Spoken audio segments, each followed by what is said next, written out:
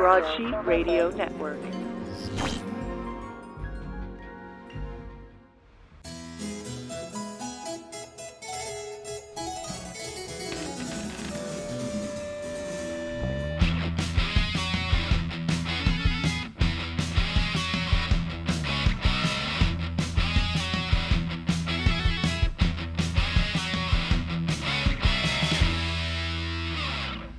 Hello there, friends, and welcome to another episode of Shared History. It's bad bitch o'clock. Yeah, it's shared history. I like it. I like that we're getting musical. Like, we've run out of taglines. The taglines have My knees really hurt, but I'm still 32. Oh, man. Yeah, I've been thinking about that lately. It's like it was supposed to be us stealing famous brands, you know, hey, sponsor us. But you know how I love a jingle. Also, like, there's only so many brands. That's what this world is really missing. Is Natalie, what season are we in? We're in season 6. Wait. Oh, I thought we were in season 5. Oh my gosh, look at us. We're in Time flies. 6. And yeah, we're in so episode 83. That's insane. So yeah, so I'm songing, I'm singing it up. Yeah. Good. Yeah, Honestly, what's it's a happening. good way to start this particular episode too. Listeners, we've come at you hot and heavy this season, emphasis on the heavy. So we thought we would just like lighten things up a little bit I asked Cass to choose between some kind of themes for this week's episode, and the half-baked one that I sent her way that she signed on to was phrased as just general shenaniganery. And I'm very excited to find out what Cass's story is, because I asked her a clarifying question just so that I could kind of choose something to complement it, or that wasn't like too much of the same region or whatnot. And I'm pretty sure I said I had 2 stories prepared, and one was kind of everywhere, and one was like pretty North America centric. And she said, mine's neither of those. And one of those was everywhere. So no, here's how it went. You gave a couple options, and then you said, or just, I don't know, general shenaniganry, which in my mind was like, I got nothing, pick whatever. I was like, oh, general shenaniganry. And then she goes, okay, I've got like a Eurocentric or like a North American-y. And I was like, mine's none of those. And she's like, well, where is yours? Just as an idea. I was like, I don't want to tell you. I will say that the Eurocentric topic was like Eurocentric, but also kind of everywhere. So when you said mine's neither of those, I was like, is this story in space? The only thing that's left. I will tell you, it is kind of a final frontier. Oh, well, I'm strapping in. I'm getting in my history machine. Where are we going? When are we going? Natalie, let me take you on an adventure. Please. And I steal that from you because you texted me earlier today and you're just like, I can't wait to take you on an adventure. I was like, oh, you hold your fucking horses. I'm almost positive, almost 100% positive you know what this topic is. And because I was trying to find my notes and I typed in the subject in my drive, and our drives are shared. Spreadsheet came up, and something said Natalie's super secret spreadsheet. I was like, it's in there. So I know you know it. Okay, that doesn't mean I actually know anything about it. It just means that I put it on the list. Natalie, I'm here to tell you about the story of colonizers. I've never heard of them.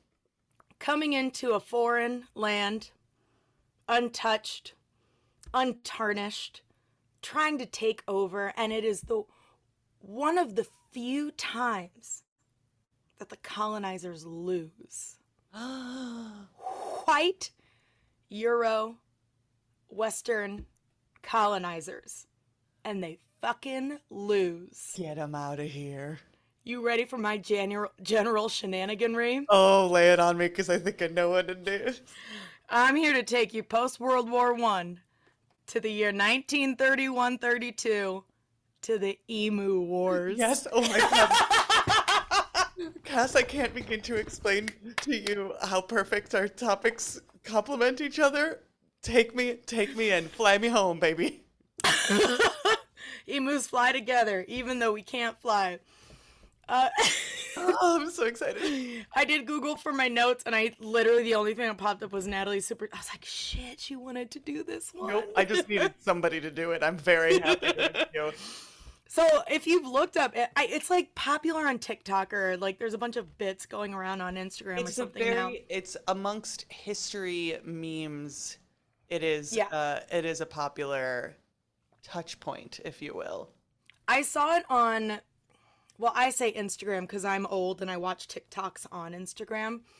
But it was a video about some Australian who was like, yeah, we lost a war to the emus. And he's such a goofy personality that I thought it was like maybe a weird bit. I was like, So real. This feels like it's Australia. It could be real. And it's real, you guys. It literally, if you go to Wikipedia, the very first sentence says, the Emu War, also known as the Great Emu War, which means it's literally in history books and it has multiple names. Yep. Listen, give the emus what they deserve. They deserve to be recognized for their greatness. World War I is called World War I, or the war to end all war. Like, when you have a colon subtitle to your war, if your war has an real. AKA, then you legit. And especially when the word great, the Great Emu War. Great Emu War. I'm sorry, I got excited. Let's get into it. I'm very excited. I only know the broad strokes of this, so Yes. titillated. It's great. So World War I happens. Natalie, World War I was between the years of 1917 and 31? I honestly don't know. I was asking you. 1914 to 1918, apparently. I made it a lot longer. I was like, damn, it was a long war, but still. Anyway, so after World War I, we're in the 1930s, so it's been a little bit. But a bunch of... Right, I'm an idiot. I know that the war ended before... The second one? Well, yeah, that would give me away. Because But also Natalie, before the Roaring 20s. in Europe at least, the Second World War was when? 1935 or 8-ish through like 1940 something. Again, I don't know. I was hoping you would know, so I Googled it. We're historically bad at dates. So it was 1939 to 1945. Oh, I was close.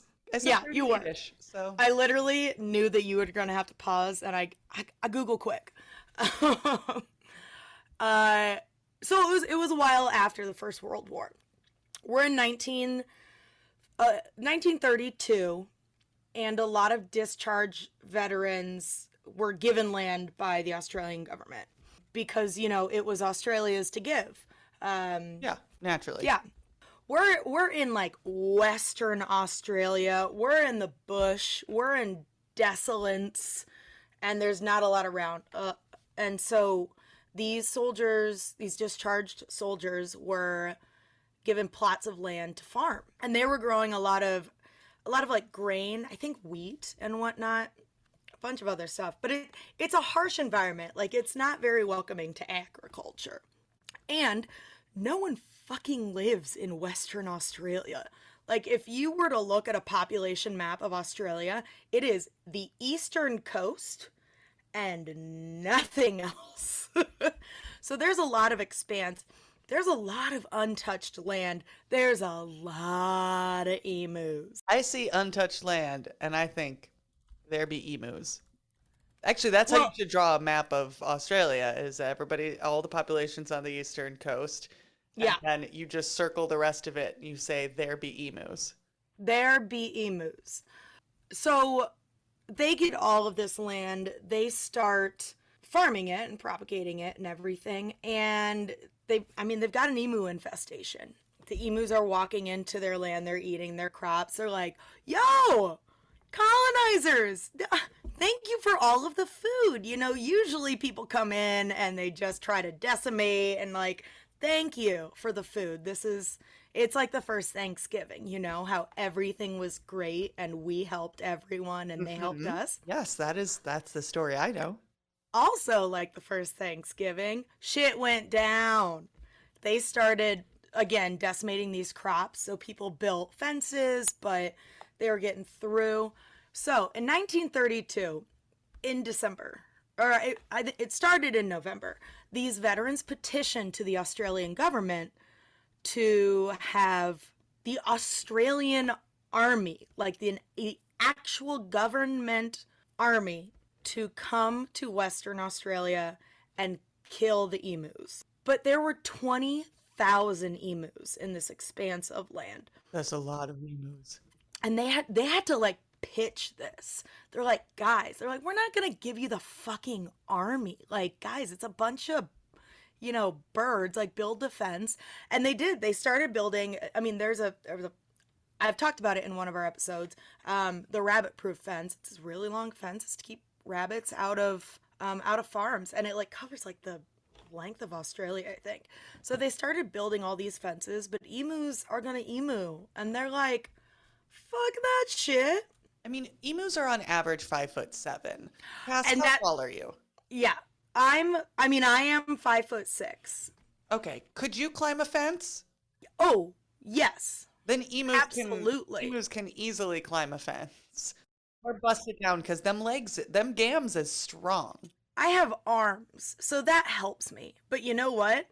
Do you know how fast emus can run? Real heckin' fast. 31 miles per hour. That's real heckin' fast. Yeah, they are the second largest flightless bird. I believe the first is the ostrich. So yeah, and these guys traveled in packs, and there's 20,000 of them. They're fucking, first of all, they're really fucking smart. They're wily, and they travel in packs. So these farmers kind of pitched it to the Australian government, and they're like, no, like you gave us this land, you need us to farm and all that shit. Send us an army. They go, great, we'll give you an army. And they actually declared war on the emus. That's how you get yourself an AKA. Yeah. Yep. On December 10th of 1932. And it was during the Great Depression too. So I guess there was a Great Depression in the 30s in Australia too. They needed all of this food and everything. So they send the military out, and they give, they've got, their big trucks and their tanks, and they've got these crank machine guns, kind of one of the early first multi-round guns that they have. And they're like, all right, let's go. We'll probably just, it's like fish in a barrel, shoot them out, get done, be out of here. They were at war for 3 months before they gave up. They're like, fuck this. So it turns out these emus travel in packs, but they're also using tanks and trucks over the Western Australian expanse. These fuckers are fast. They are organized. And literally in an article I read, they said the emus deployed guerrilla war tactics. So they would just kind of like run away, ambush, get around over here. We don't know where they are. They couldn't find the emus, first of all. So once they started like killing a few, the emus were like hiding, and then would like go steal some wheat, and then like machine guns come at them, and they're like matrix dodging them. And the Australian government said, no, we can't. The land is yours. We can't afford this war against the emus. Yes. Casualties of the Australian army was 0. I thank you for putting that in your notes.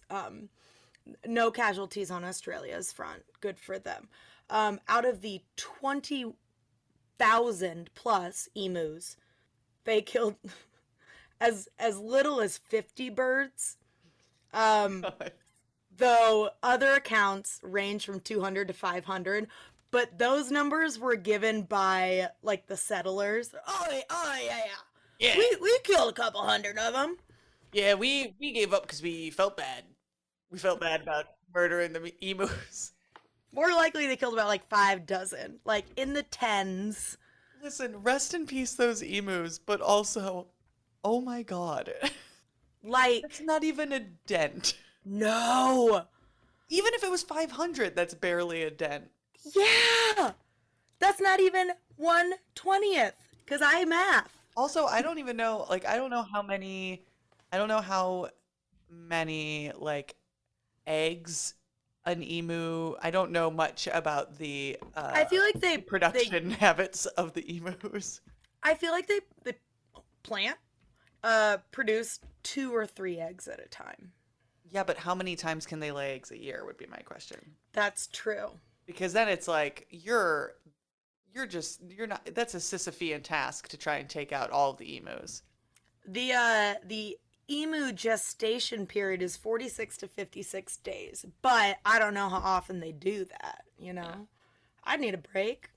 But like feasibly then they could have at least 6 bibis if all minimum a year. Yeah. Good luck. So those, and then however many emos however many, I said emos, which is takes the story a different direction. However many emus they did manage to murder in cold blood on their own soil. I'm on the emu side. Yeah. They could have basically replaced they could have easily replaced those emus in the 3 months that they were fighting. Yes, literally. So after this first, we won't even call it, it's not a conflict. It was a war. It's not like the Korean conflict or whatever. What is I saw something recently where someone was talking about their grandpa who was a vet, and it was like the Korean War or something, and they're like, the conflict, it wasn't a war, it's just a conflict. A lot of people died in that conflict. A lot of people died. After the military withdrew, there were more, quote, emu attacks on crops. So they requested again, and they came back. The military came back and tried again, and they couldn't do anything. So here's the thing. At that point, they had been provoked. So that was all just retribution that they came back. They're like, you know what? We were just casually snacking before. Now we're vindictive. Yeah. The war in 1932 was fruitless. They came back, I think, later that year or the next year, and the military did, and it didn't do anything. The farmers and settlers requested in 1934, 1943, and 1948 for military assistance, each time to be turned down. They eventually made a bounty system. So, like, you got paid money if you brought in an emu. And that actually did the trick. So, you got, like, Crocodile Dundee, but you got, like, Emu Dundee. You know, people just going out. I don't know what Crocodile Dundee is. I never actually watched that movie. But first of all, how dare you watch that movie, please? I know. I truly am ashamed. But secondly, for those who do know the movie, just a shot-for-shot remake, but he made his name with emus. Yeah. So they won. The emus won. It's their land. They know it best. They're fucking, like, they look so unathletic and dumb. And that's unkind to say. That's judging an emu by its feathers. But these are highly organized, very fast, crop fighting machines. And the colonizers fucking lost. They did. Listen, and they stick together, which is what I love. Colonizers, you just can't beat evolution. Adapt or die, and they really didn't need to adapt. They just didn't die. Exactly. So afterwards, they're like you said, it's a popular internet meme. It's going around on Instagram, TikTok, history, memes, whatever. There was a musical in 2019 that was kind of workshopped, and then apparently there's a movie with Rob Schneider coming out in 2022 this year. I don't know that is a thing still. I haven't heard of it, but it has kind of taken the world by storm, and it should. This is underrepresented history, and the emus deserve their story to be told. The emus deserve their flowers, and those flowers are the crops that they will take for themselves. Oh my goodness. I'm going to pivot into my story because I'm just so excited. Right on to into the point it. where you realize why I lost my mind. Because my story, I'm gonna get in our history machine, and I'm going to dial the clock back a little bit so that I'm starting us just before World War I. So Which would be, what years are World War I again? 1914. Two. Did we say 1918? Yeah, there it is. Cass, we have to take an ad break. Fair enough. We're a history podcast, so we have to infuse this interlude with some tasty, tasty facts. Okay. Oh, tasty facts. Like brewing beer using hops became a standard practice as a result of early drug laws in Bohemia. Ah, yes. The Reinheitsgebot Law of 1516. I remember it well. Now that hops are no longer a legally required ingredient in beer, welcome to the future, our friends at Herbiary have taken it upon themselves to release your taste buds from the cages of convention. They've experimented with over 200 different herbs and botanicals, building on the rich tradition and fermented folklore of hop-free brewing. Learn more about their delicious section of brews and where to find them at herbiary.com. So, we're in 1910. A little bit before then. We're in North America. A little bit of context just about, where we stand in the American dream at this point. In 1910, America was losing its sparkle. We had just spent the last century doing all of the unthinkable things as we murdered a lot of indigenous peoples, but conquered the wilderness and frontier. We'd fucking dynamited fish out of rivers. We were dredging waterways. We were building towns. We were ripping precious metals from the sides of mountains. And we'd reached our limits. We'd reached California. There was no frontier left. And we just kind of started drifting listlessly. At least in the case of the super masculine, macho, outdoorsy dudes. Like one of the stars of our story today, Frederick Russell Burnham, who was himself a frontiersman, but more than just a frontiersman, he was a soldier and he was an infamous scout. So if you don't know what a scout is that kind of breed of soldier that's kind of part navigator, part saboteur, and all a slinky, sneaky snack. And Burnham was really fucking good at it. In fact, every time he tried to leave scouting to settle down, quote unquote, or do literally anything else, he'd get bored and then get called back into war, into service because he was so good at what he did. He'd abandon everything he was doing and leave immediately. It's that slinky lifestyle. Yeah, he just some of us just gotta live that slink life. He just wanted to be one with the wilderness. He was described as a man whose senses and abilities approached that of a wild predator. A man totally without fear. The most complete human being who ever lived. A man who knows the cruel edges of war. He was the inspiration for Indiana Jones, to put it simply. Why do I feel like he wrote all of those things about himself? He didn't. He actually, I'm so glad you said that. He's actually very humble, and he wrote 2 versions of a prologue for his memoirs, and he labeled one of them boastful and one of them non-boastful, and quite frankly, neither one of them were really boastful. And at the end of the one that he labeled boastful, he literally says, if you found this to be boastful, I apologize. Okay. I love. Just to give you a flavor of Burnham, something. But Indiana Jones was based on him? Yeah, that's one of the sources I read basically said he was the model for Indiana Jones. That's awesome. Also, was Indiana Jones just a movie, or was it Like a book series? I don't Yeah. know. I don't Like know. a kind of pulp, fiction, spaghetti westerny. I honestly do not know the answer to that. I'd buy it.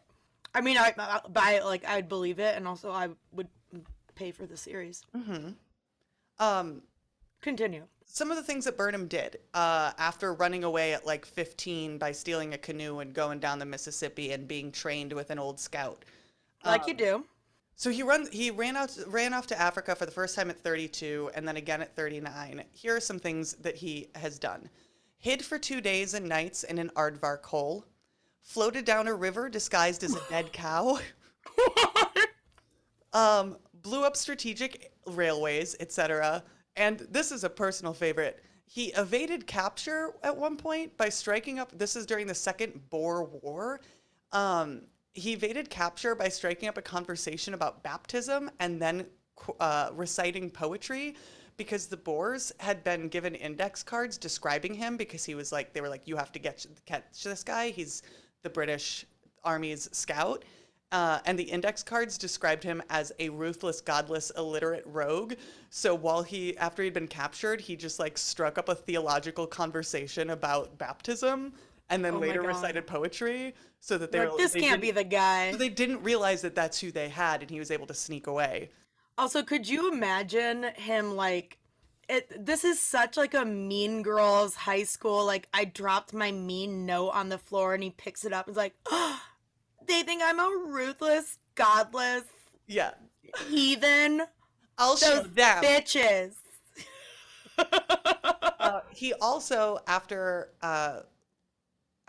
leaving Africa again because he was like grossly injured, he wrote and published an article called Transplanting African Animals. And this article argued that many of the animals of Africa could easily be introduced to the American Southwest. Then let me introduce you to another man. His name was Captain Fritz Duquesne.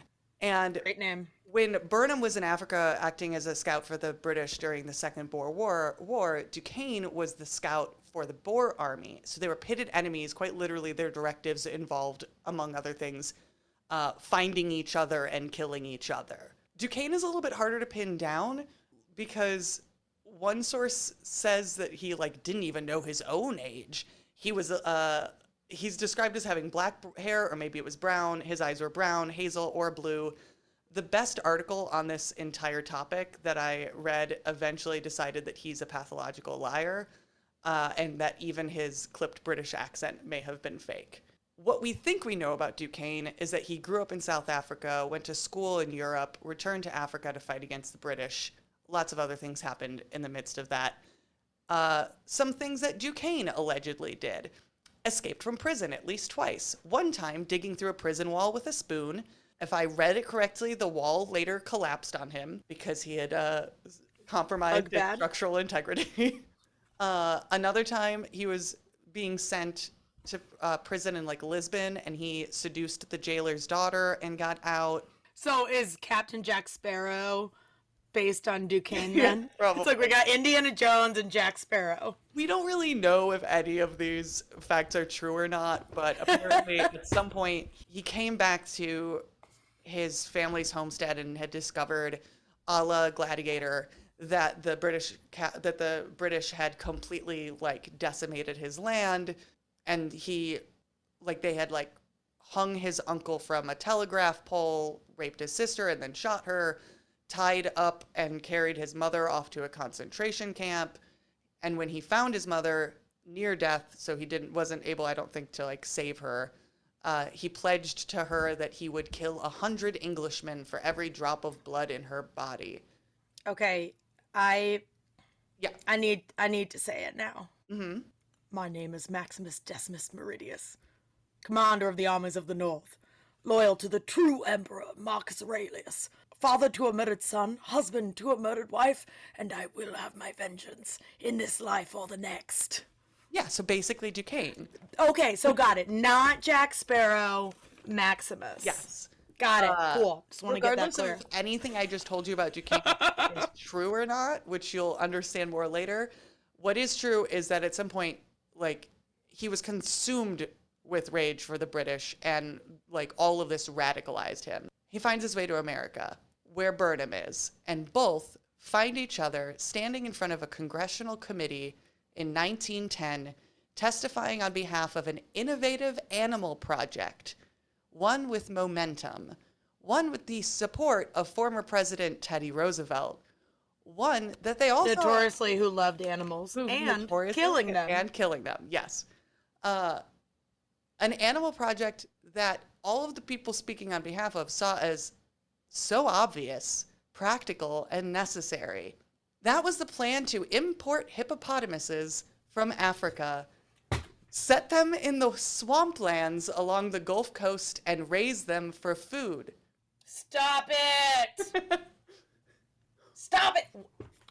Why didn't this happen? Like, that's a horrible idea. I get it, ecosystem, whatever, but do you know who Fiona the hippo is? I'm familiar. I love her. I want her. I want hippos in America. We almost had them. There was enough support. The reason, okay, everyone kind of on this bill had like a oh my God, the Emu War and the great hippo migration expansion. You know what? Hippos would have been the colonizers. I'm just saying. So hippos were only like one animal on the list, but the hippos were kind of, the bill was eventually known as the Hippo Bill because the hippos were specifically positioned to replace or supplement cows and beef. So America at this point had a meat shortage, and we're not even to the Great Depression yet. We're not even to the First World War yet. We have this horrible meat shortage, probably because all of the ranchers and everyone, all the frontiersmen just be shooting everything on their property. Everything's overhunted. Nobody is taking care of the land and letting it repopulate itself and refresh itself the way that the indigenous people did. Also, beef prices are astronomical. Rangeland had been ruined by overgrazing. Cities were booming, and populations in general were growing. We had a lot of immigration during this time, so there's just more mouths to feed, but the population of cows had been slowly dwindling.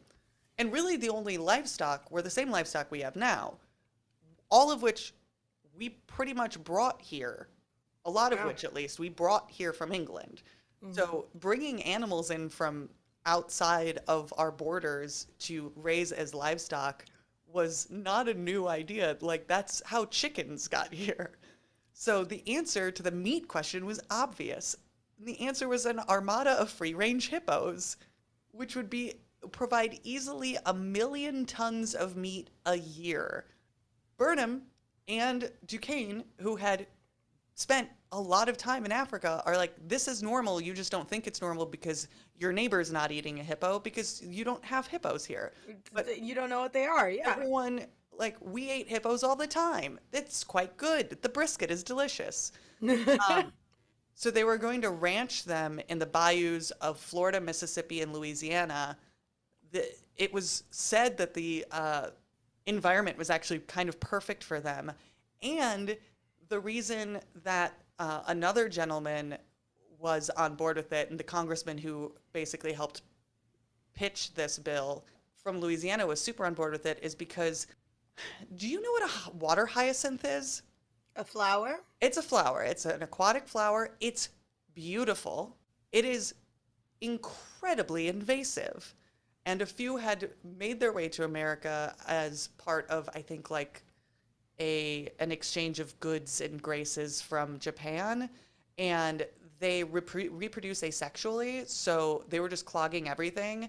A brief aside, last summer, Justin and I got like a little water planter. Not very big. Like, imagine this thing is the size of like a large salad bowl, like serving salad bowl. And we bought water hyacinth for it, and I bought 3 water hyacinth because I was like, that's how many will fit in this bowl. And within like a couple of weeks, this bowl was overflowing with water hyacinth. They just spread like fucking crazy. And apparently, though, water hyacinth, pretty delicious for hippos, and the hippos would eat them. And hippos apparently pretty delicious to people. The New York Times called them lake cow bacon, which just, I guess if you're trying to explain a hippo to somebody who's never seen or heard of a hippo before, makes sense. Lake cow? Sure. Did you know that Elvis once showed up to the White House high as a kite with a bunch of guns? Did you know that Eleanor Roosevelt once had a romantic relationship with a lesbian reporter? Hi, we're Stephanie. And Tux. From Beyond Reproach, a comedic history podcast where we talk about political scandals like how FDR's grandfather made the family fortune smuggling dope. And messy government officials like President Johnson, who named his dick Jumbo and would wave it around at people on Capitol Hill. Gross. And we do it all while drinking period-appropriate historic cocktails, like JFK's favorite, the Lime Daiquiri. We are not historians, we're just a couple of drunks who never shut up and love history. We hope you'll join us on Beyond Reproach for some big facts, good laughs, a little bit of swearing, a lot of drinking, and a real good time. You can find Beyond Reproach wherever you listen to your favorite podcasts. 4 years before the bill was introduced, Burnham had tried to jumpstart a similar African animal project in Washington. His pitch called for 30 varieties of edible antelope, as well as giraffes and other animals to be introduced to the American Southwest. At a point, we had camels. They tried to do camels in the deserts of America because camels are better than horses in that environment. They were like, for soldiers, they'll be better. And they were, but the soldiers who were assigned horses kept making fun of the soldiers who were assigned camels. So the soldiers who were assigned camels, like, just abandoned their camels. Oh, no. That's called peer pressure. Yeah.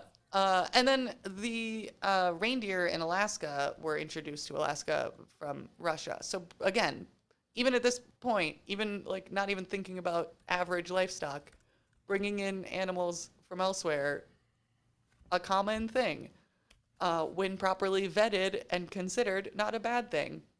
Burnham failed to get really any traction 4 years before this on his efforts, despite having Roosevelt, who was at that point president, his support. And then in 1909, Duquesne found himself sitting in the White House with Roosevelt because Roosevelt wanted to go on a big game hunting expedition to East Africa upon leaving his office.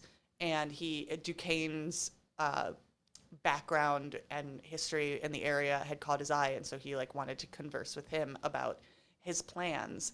But it isn't until March 1910 that Burnham joins forces with Congressman Robert Broussard, a Democrat from Louisiana, who had latched onto the hippo idea specifically because of the water hyacinth issue with his constituents. So he saw it as a solution for them. It was Bill H.R. 23261, and it was to appropriate $250,000 to bring in these animals. That is, don't worry, I got you, Cass, $7.8 million, roughly, of today's dollar bills. Thank you for converting. You're welcome. Also, what a sexy bill name. Can you read that again for me? HR 23261. Oh, baby, let me get behind that. 23261. We're just gonna bring everything comes back to Russell Crowe on this episode. 8675309. So Burnham walks Congress through the logistics. He's like, this is fucking common sense, guys. Duquesne walks. He's there speaking to the committee as an expert on hippos and his knowledge on hippos. He parries all the skeptical questions. And after the hearing, it seemed like it was just a matter of time before America got her hippos, because they had momentum. The press was positive. They they knew that they weren't going to get a decision in that session of Congress, so they created a lobbying organization, New Food Supply Society, to kind of keep pressure on Congress for the next session. And Natalie, what happened? Well, wouldn't you know, we didn't get hippos. Spoiler alert. There's a secret hippo society among us that we don't know about. They brought them over, but they're secret. They're living. Joe Exotic is hiding them from us. He would. Basically, the society kind of didn't really work that well together. There wound up being a fourth man. He was an inventor and a writer named Elliot Lord. And like he didn't jive with Burnham because Burnham was like really cautious and like polished and poised, and Lord was like very rash. Broussard was distracted by other like Congress business and projects in his region. Burnham was on like a speaking tour to try and keep promoting this. Duquesne was actually really productive. It was pretty clear he wanted credit for this idea. So when the New York World published an article about bringing hippos over and credited it to none of those guys, Duquesne like went off. The idea was never exactly officially defeated in any specific way. It just kind of evaporated slowly over time. You know, they just lost touch, you know. Yeah, People just drift. that happens. So we didn't get hippos. Eventually, America worked through the meat problem, and they solved it on the land side with industrial agriculture instead of bringing animals in who could make unproductive landscapes productive again, or that were productive to these animals. We just found a way to turn those landscapes into pasture and just turn everything into pasture and pack more of the same 5 animals onto them. And as for the water hyacinths, They going strong? The colonizers didn't get them? the state of Louisiana, I mean, in this situation, the water hyacinths are the colonizers, actually. Today, still, the state of Louisiana alone spends roughly $200 million a year spraying herbicides to try and beat back the water hyacinths still. What? So, had we gone the hippo route, our ecosystem would have stayed more diverse. Our like meat production would have been more diverse because hippos were too big to ship to Chicago, and Chicago had the stockyard monopoly, so they would have had to put a bunch of little stockyards in Job creation. yeah, well, and also like it would have created a like local food system instead of everything having to come into and come out of Chicago. Yeah. And then just a fun little extra tidbit, and I just because I have to leave you with a little extra intrigue. 7 years after Hippogate, Hippogate. there's an explosion at a warehouse in Brooklyn that, for whatever reason, makes the New York Police Department's head of their bomb squad ask his detectives to investigate a certain Captain Claude Stoughton. They find his apartment, and what they find there are photos of him dressed in the uniforms of multiple countries with varying hairstyles and beard styles, newspaper articles detailing practically every explosion since World War I began, because this was in 1917 that this was happening. A letter of introduction from a diplomat in Nicaragua describing Stoughton as a man who had, quote, in many circumstances rendered notable services to our good German cause, end quote, but that didn't refer to him as Stoughton. It referred to him by a different name, because they also found a program for a lecture that identified Stoughton as Fritz Duquesne. So, What? part of the reason we don't know if anything we know about Duquesne is true is because also straight up con man. What? You get hippos, you get intrigue, you get Indiana Jones. Oh my God, this is National Treasure 4. We've got it all.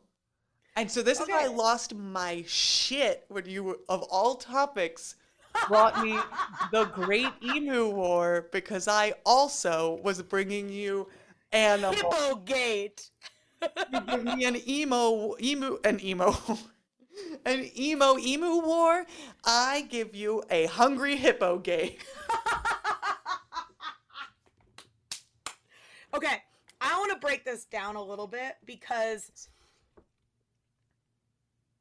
I fucking love hippos. Like, I Very love them so dangerous. much. I love cows. I have become a big, fierce proponent of cow cuteness. I worked at a place called Living History Farms in Des Moines, Iowa, and people would like dress up in old timies, and they had their little huts, and they would plow with oxen, and they do all this stuff, and people can come in and see how they lived. And I knew the guy that drove the oxen. He could turn those fuckers on a dime. He was so good. And so I got to like hang out with the ox and be friends with them. And they are such beautiful, sweet creatures. The biggest eyes and luscious eyelash. I love them. They're so sweet. And so learning more about environmental issues, climate issues, and farming, commercialism, and the shitty things we do to cows. I don't want the hippos here. Yeah. I don't want them. Because they're too good for us. They're too good for us. You know, if they had been integrated into our society, that we would be farming them now. Like, well, yes, that disgustingly was, so. yeah. I mean, yes, that was like the idea plan. was free range hippos, but we Yes, ruined like, everything. You know, yeah, like cattle production in the 10s and the 20s and 30s is so different than what it is now. I couldn't do that to them. Capitalism I don't want that for them. ruins the party. Just like that's what finally did the emus in, was them putting a bounty on them. That's capitalism. That's capitalism, baby. And if we had gotten the hippos, capitalism would have spoiled that too. I hate when people like harp on, it's like, oh, America's a democracy. No. America is capitalism. Yeah. Shrouded by faint essences of democracy. Just like a whisper. But Ghost of democracy. So having done the research, I throw this to you, and not thinking about where we are now and what animal production and distribution, and not what that is now. But imagine we're in the 10s, 20s, whatever. Also with hindsight, do you think all of those reasons, like, they're good animals to integrate here? Like, it does make sense. Do you think it would have been a good idea? Do you think part of it was good old T. Rose loves a good exotic animal to hunt? I'm so wary of bringing in, non-native species, because it throws the whole ecosystem off, and then you have to bring in more to counteract that, and then it's just this constant like, fucking they're gonna with nature. solve the water hyacinth problem, but then what's gonna solve the hippo problem? Exactly. So I think we can all hypothesize an answer to that. I will say that if you want to read more actual history about this, and also just honestly more about Natalie, Burnham. this is actual. Well, but I mean, if you want more about Burnham and Duquesne, because I want more about hippos, but if you want more about Burnham and Duquesne, and honestly, just like the hippo logistics, there's an article called American Hippopotamus by John Mooallem that is beautifully written. Like, the opening of it read like he was bringing me into a novel. And I was like on the edge of my seat, and I knew where it was going. And this story does a much deeper dive into Burnham's journey and the idea of the hippopotamus, but also Burnham's journey and Duquesne's journey. So especially Duquesne hijinks, big recommend. But the reason that I found this story is because of friend of the podcast, Alex DiVirgilio, lent me a book. And I always like to talk about books. This is why we shouldn't let women read. This is why we won't shut up about it. He lent me a book that he said, I think you'll really like this book. And it's a novel. It's fiction. It's called American Hippo. It's by Sarah Gailey. I'm only 20% of the way into it, and I love it. I read the prologue out loud to my husband and then also to my coworkers the next day. Because what she does is she takes this idea of hippo ranching and she brings it to where you want to bring the hippo ranch, which is cowboy times. Wait, so is it nonfiction? It's fiction. That's what I mean, fiction. American Hippo is fiction. It's basically a cowboy romp heist, And the answer to the are the hippos going to be a problem question in that, because it's cowboys riding hippos, first of all. Stop it! And it's like ranchers ranching specific breeds of hippos. And the main character rancher or ex-rancher outlaw guy gets hired by the government to clear out the feral hippo infestation that is blocking the Mississippi River, and that the casino boats, like the river boats, are throwing anyone caught cheating into the water because, again, hippos very dangerous. So dangerous. Maybe not like very deadly. Yeah, sorry. Well, I don't know. mean, yeah. I don't know if, but it's like they're a huge predator, and they're huge, surprisingly fast in water. And Hippos are kind of like a joke of, I'm a hippo. But damn, are they fighters. yeah, and they're still mad about that hippo in a tutu from Fantasia. Fantasia. They're still I'm mad sorry. about That is still the best little snippet of Fantasia. So Sketch, if you will. Sarah Gailey, an American hippo, maybe answers the question by saying, "Yeah, maybe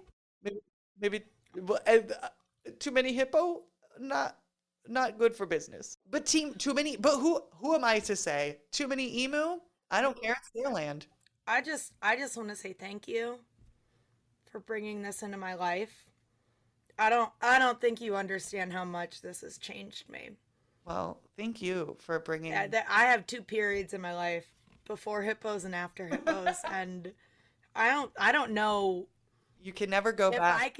I can never be the same Cass now, knowing that we could Would have had hippos. Mississippi hippos.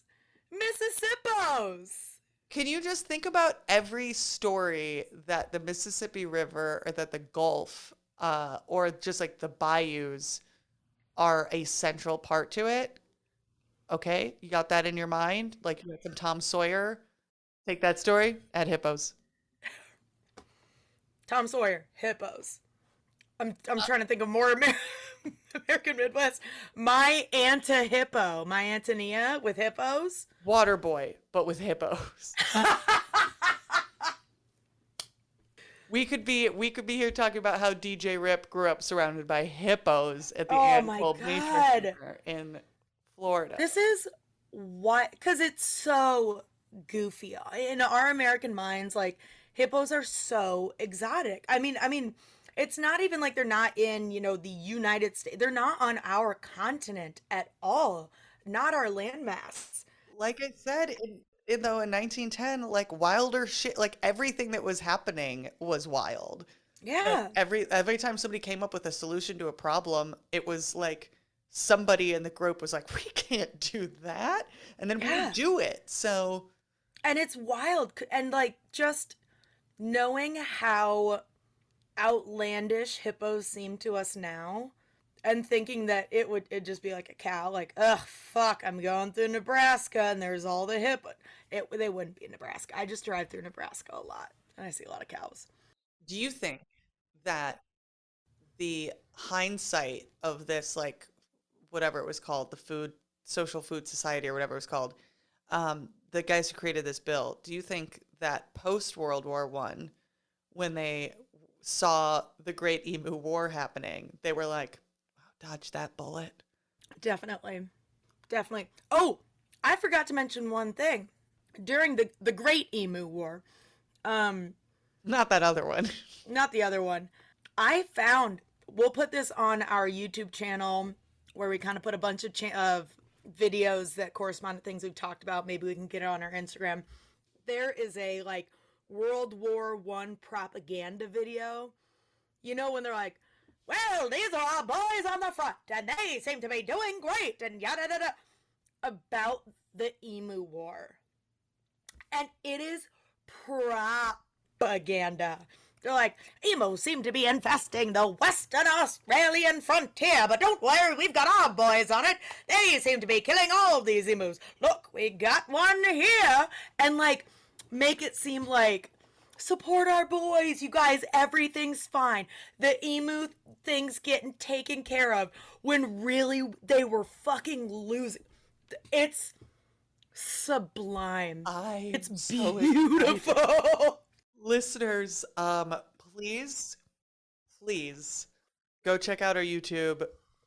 Look at our Instagram, or in the doobly-doo we'll have some visual aids. We're at SharedPod on Instagram and Twitter. I don't know that I can answer this question, so I would put it to you guys, our listeners, to tell us who you would cast as Burnham, who's the scout who wasn't a con man, and Duquesne, the con man. I'll tell you who in my head I have as Burnham. I have Pedro Pascal, because I feel like he would be great at that. But I don't have anyone in mind for Duquesne. I feel like it needs to be somebody with like a sharper. They were in their 30s, and I feel like Duquesne needs to have like a sharper. Can I just say, every time you say Danny Duquesne, I think of Denny Duquette. So like I had that in my brain. Just the whole but time. he wouldn't be it. Yeah. So Duquesne is like the con man, right? mm-hmm. This will be good. We'll figure this out. Yeah. I'll leave it with you guys because I didn't think of one beforehand. So also, I do want to mention one thing. This did remind me of a film from I think it was the 20s, 30s. Oh, fuck. It's 1966. It's a Western with Maureen O'Hara and Jimmy Stewart. And it's called The Rare Breed. And it's about Maureen O'Hara, who is this, famous Irish actress in real life, not her character. Mm-hmm. She's from England, and she's a rancher, daughter of a rancher. And they're expanding the West and whatnot, and their cattle ranges and all of that. And she's trying to integrate Hereford cows to the United States, which just sounds so nerdy, but it reminds me so much of the hippo thing, of like, Herefords are not, unusual. They were integrated in, the 1800s. We have them all the time here now. And it's just another specific breed of cows, whatever. But at the time, it was kind of like a hippo, It's like, we're bringing this English breed of whatever, and we had to overcome this to get them integrated, and now we have more diversity of food, which is just another kind of beef. But I love Maureen O'Hara and Jimmy Stewart, and I haven't seen it forever, but I remember really enjoying it. But that just made me think of the hippo thing, of like something that was, and like you said, everything back then was so new and so undone, exotic. And could you imagine if we were talking about this and they're like, well, yeah, hippos. I have hippo burgers every 4th of July. That's not weird at all. Could you imagine if hippos were normal here? I can't. Sorry. You're going to be really stuck on this hippo thing. Blew my fucking mind, Natalie. Thanks for stalling for time for me so that I could think about who I would maybe cast in as Duquesne. And you know what? I think Sam Rockwell. I think I could do Sam Rockwell. Although I want somebody with more angular features. Ooh, Sam Rockwell 15 years ago, like Charlie's Angels, Sam Rockwell would have been perfect. Okay. Just because he was a little bit younger, and he had, I know what you mean about angular. Yeah, I mean, kind of but in pointy. that case, just give me Crispin Glover. Oh, yeah. I was like, thanks for reminding me, Crispin Glover. Yeah. You're welcome. There you go. Great. Oh my God, thank you.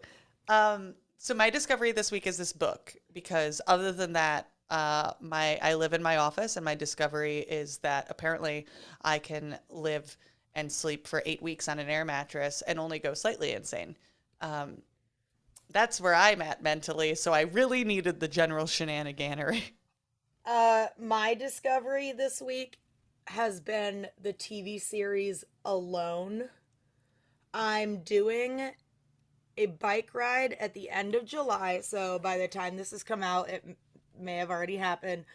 It is a week-long bike ride across Iowa, and we camp, So I needed to get a little extra bit of camping gear. We got a new tent and whatnot. And I've just started farming in my backyard. And by farming, I mean I have like 4 tomato plants. And I've always been intrigued by like frontiersy, you know, primitive, being able to live off the land and whatnot. And so I found this TV show, Alone. It's just been out for, I don't know, forever.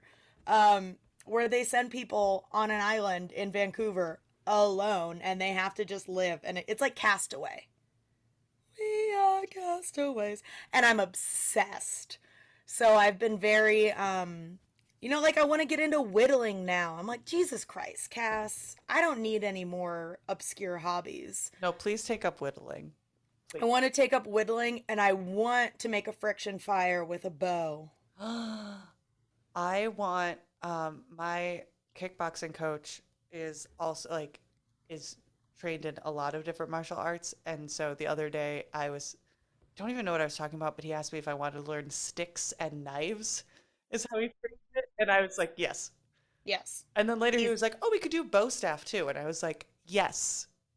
Yes, please. Stop asking these stupid questions and just bring me the knives and the staffs. Then you and I can get in a time machine and we can have a farm and a ranch of emus and hippos and we can live off the land.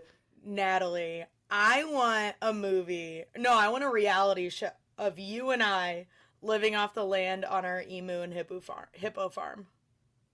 Sign me up. Sign me up.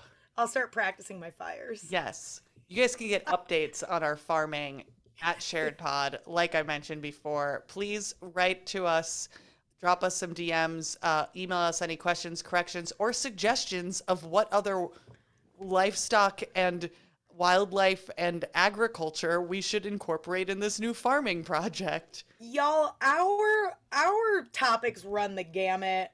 I'm not gonna lie. I don't know if I'm gonna do them all, but I got a lot of heavy topics on my list of things to do.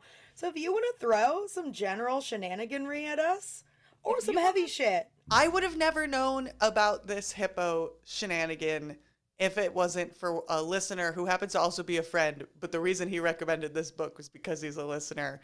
So just like how we ask our guests to do homework, we're asking you to do homework. We're asking you to do homework. Tell us what you want to hear. Give us those suggestions. Send those to sharedhistorypodcast@gmail.com or fill out the form on our website, which I think is sharedhistorypodcast.com. You're great. Believe in yourself. You too can defeat the colonizers. We're all emus here. Until next time, share you later.